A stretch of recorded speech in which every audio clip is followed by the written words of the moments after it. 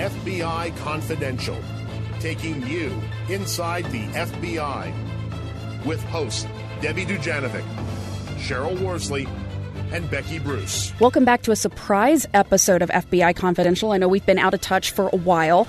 Debbie and Cheryl still very much hard at work here at KSL doing other things. You may have heard Debbie's new show, Dave and Dujanovic. If you haven't, check it out, 9 to noon, Monday through Thursday. And but I'm Becky Bruce, and I'm here with Dave Cawley right now, who is the host of a really popular podcast that came out of nowhere, Dave, called Cold. Yeah. The reason I brought you in, Dave, is that this past week's episode features quite a bit about FBI tactics, and specifically somebody that we interviewed as part of FBI Confidential, Agent Cheney Ingtow. Yeah. And so I wanted to talk to you about the specifics of how his regional computer forensics lab plays into the Cold podcast, which, for those who don't know, is about the disappearance of Susan Powell. Yeah, you get to see the RCFL, as it's called, Intermountain West RCFL, basically at work on a case and how they take information that comes into them from an agency. In this case, it's West Valley City, investigating the 2009 disappearance of Susan Powell, and all of the digital information that was seized using search warrants in that case, how that basically runs through the RCFL, how the agents there work with local police agencies to draw information and leads out of things like cell phones or computer hard drives or things like that.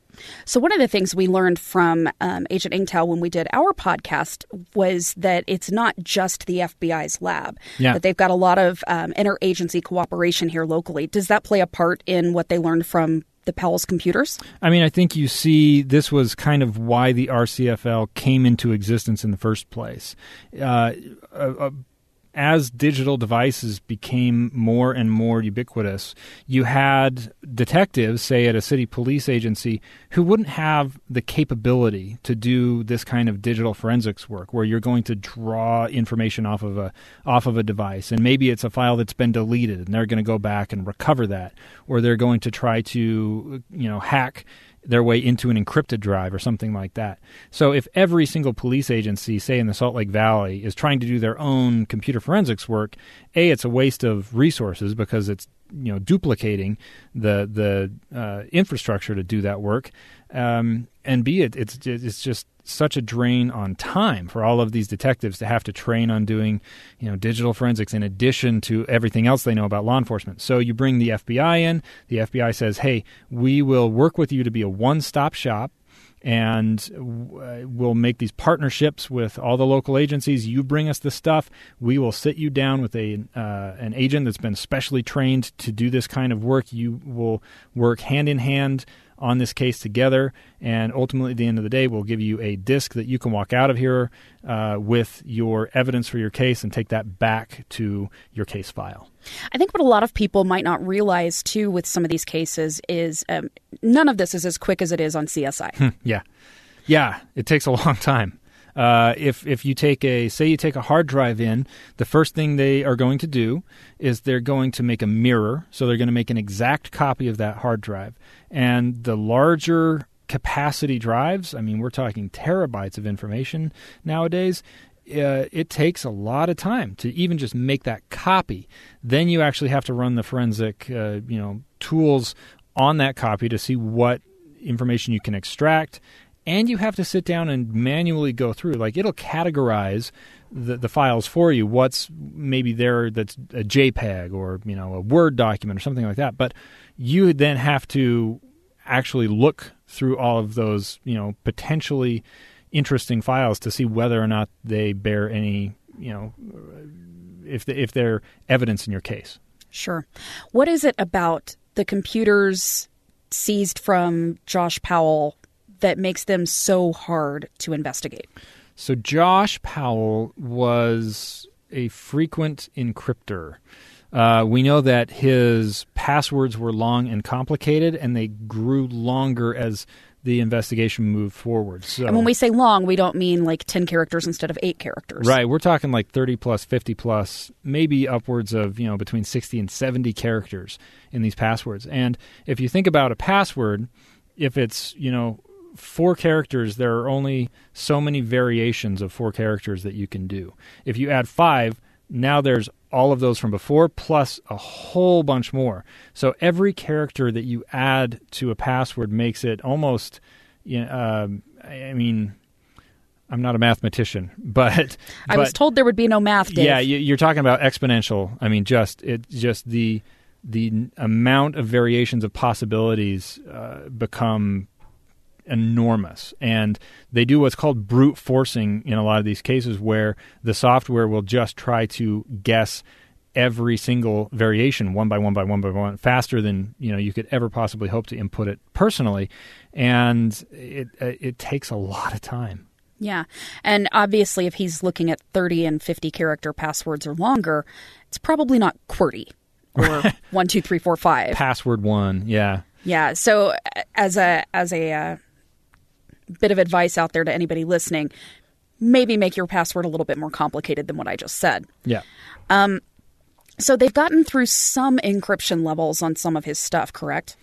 So some of the information that was encrypted, we understand the RCFL was able to get through. There's some discussion in the case file about decrypted drives, and I don't know if that's because they found the password, because there's a human element to this as well. I mean, if you have a 50-plus character password, odds are you don't want to remember that, so you're going to write it down somewhere. And so you'll see on some of these search warrants that they will go in and they'll actually look for, Post-it notes or things like that. They'll also try to guess, do you put, maybe a kid's name and birth date together or something like that. So they try guessing some of those common variations first. But they did get into some of the encrypted drives. We know there's at least one encrypted drive that they were never able to get into. They've tried sending it to the Secret Service after it left the FBI. It went to a private vendor here in Utah that last we knew was still working on trying to get through that encryption on the drive, and as of yet hasn't been able to do that. It's just staggering, the amount of computers that were seized. I'm now going back an episode before that. Mm-hmm. Did you get any sense from Agent Engtau whether this case was unique in that respect? Yeah, he and I talked about that, because one of the strategies that people will try to use to hide digital evidence in a case is making a whole bunch of other irrelevant files. So if you think about the idea of signal to noise, right? If you have a lot of noise, it's going to be hard to hear that signal. So they want to create a bunch of superfluous emails or pictures or Word files or whatever it is to make it difficult to find maybe the one relevant piece. And it goes back to what I was saying. They have to manually go through and determine, is this file connected to my case? No. Okay. Set that one aside. Josh, we know, was scanning everything. So in his young adult life, he's doing it himself. Later, when he's married, he's having Susan scan, receipts, flyers, birthday cards, all this kind of stuff. All of those are files that the police have to go through. The FBI at the RCFL has to go through to determine whether or not they're relevant, and it sucks time away from doing other investigative work.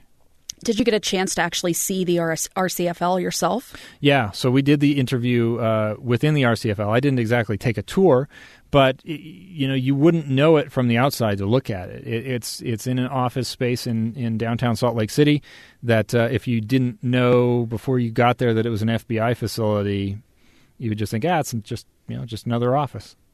Yeah. Having done the Citizens Academy over at the FBI Salt Lake City Division headquarters, you get a little bit of insight into how they work. And that was one of the things that blew me away, was that his particular office isn't at the FBI building. Right. It's an office space, just kind of downtown Salt Lake City. Like, what? Yeah. But it goes back to when they put this RCFL together. It's been quite a few years now. And the FBI, I believe, has since relocated their office to an area out by Salt Lake City International Airport. Actually, really close to the Wells Fargo facility where Susan Powell worked. used to work. Right, another odd tie here. But they wanted to be in a central location for agencies around the valley to be Salt Lake Valley to be bringing information to them. Yeah, so they are a satellite independent of that main FBI office. Yeah. I can't think of anything else I wanted to ask specific about the RCFL's connection to the Susan Powell investigation, but I do know that there was other FBI involvement. The week before, when you talked about the raid on Steve Powell's house in Washington State, the FBI was one of the agencies that helped carry out that search warrant. Right. So can you tell me anything else about what the FBI's involvement has been in Susan Powell's case? Yeah, absolutely. The FBI provided a lot of support to West Valley City Police through this investigation. We know Steve Powell, in February of 2010, just a few months into the investigation, he reached out to the FBI himself because he wanted to share his theory with them that Susan had run off to Brazil with another missing man. And the FBI coordinated with West Valley Police to go up and facilitate that interview in Tacoma. They did some forensic testing of materials. In episode 5 of Cold, we talked about this mystery item that was located in the trash bag that was found in Josh Powell's minivan the day after he returned home from the Pony Express Trail. The West Valley City Police Department sent that item to the FBI for a metallurgical analysis to try to determine what that was. It was inconclusive. And there were a number of other times when West Valley sent them maybe blood samples or something like that for chemical analysis. They actually drew in the FBI's behavioral analysis unit from Quantico to try to understand how Josh's mind worked. As part of that process, they submitted questionnaires from the people who knew Josh, and the FBI compiled all of those into kind of a portrait of Josh and the way his thinking about police and all this kind of stuff worked, which is pretty fascinating. And are they still involved to this day, to your knowledge? Since this case has been declared cold in 2013, my understanding is that there are no active leads being investigated. So at this point, I don't believe the FBI is taking part, but certainly that relationship between the agencies is ongoing. And if there was a need, West Valley would absolutely go back to the FBI and solicit their help. What's the thing that you think has surprised you the most as you've investigated the Susan Powell case? Man, that's tough. It's a story that's just full of surprises, right? Every time you think you have a handle on the direction that this story is going to go, it takes a hard left or right turn and goes 90 degrees opposite of what you were expecting. For me, one of the things that really blew me away was in that FBI interview with Steve Powell. There was a moment when one of the two special agents that was questioning Steve basically told him, look, your son, if he killed his wife, there's something broken. And if he's broken that way, he might kill his kids. And that happened like 2 years before Josh Powell did just that. So there was an incredible moment of foresight on the part of the FBI to see where this was likely to go. And it just breaks my heart to know that Steve didn't take that warning seriously. Yeah. Well, I know you've actually got more episodes to investigate and put together, and I don't want to keep you from that. So I'm going to keep it short on you here. But because I do have you here and I do have an audience, would love to tell people how they can find your podcast. Yeah, thank you so much for that, Becky. Thecoldpodcast.com is our website. Certainly all of the major podcast players, if you're on Apple Podcast, iTunes, on Google, Stitcher, Spotify, all of the above, Cold is free to listen to. You don't have to pay for a subscription. And as well, you can also find us on social. We're on Facebook, Instagram, and Twitter at The Cold Podcast. Perfect. All right. Well, we will let people track that down. Obviously, we just gave you a taste of it here, but there's so much more to Dave's podcast, and that's available now. So go check it out, and thanks for listening. Thank you.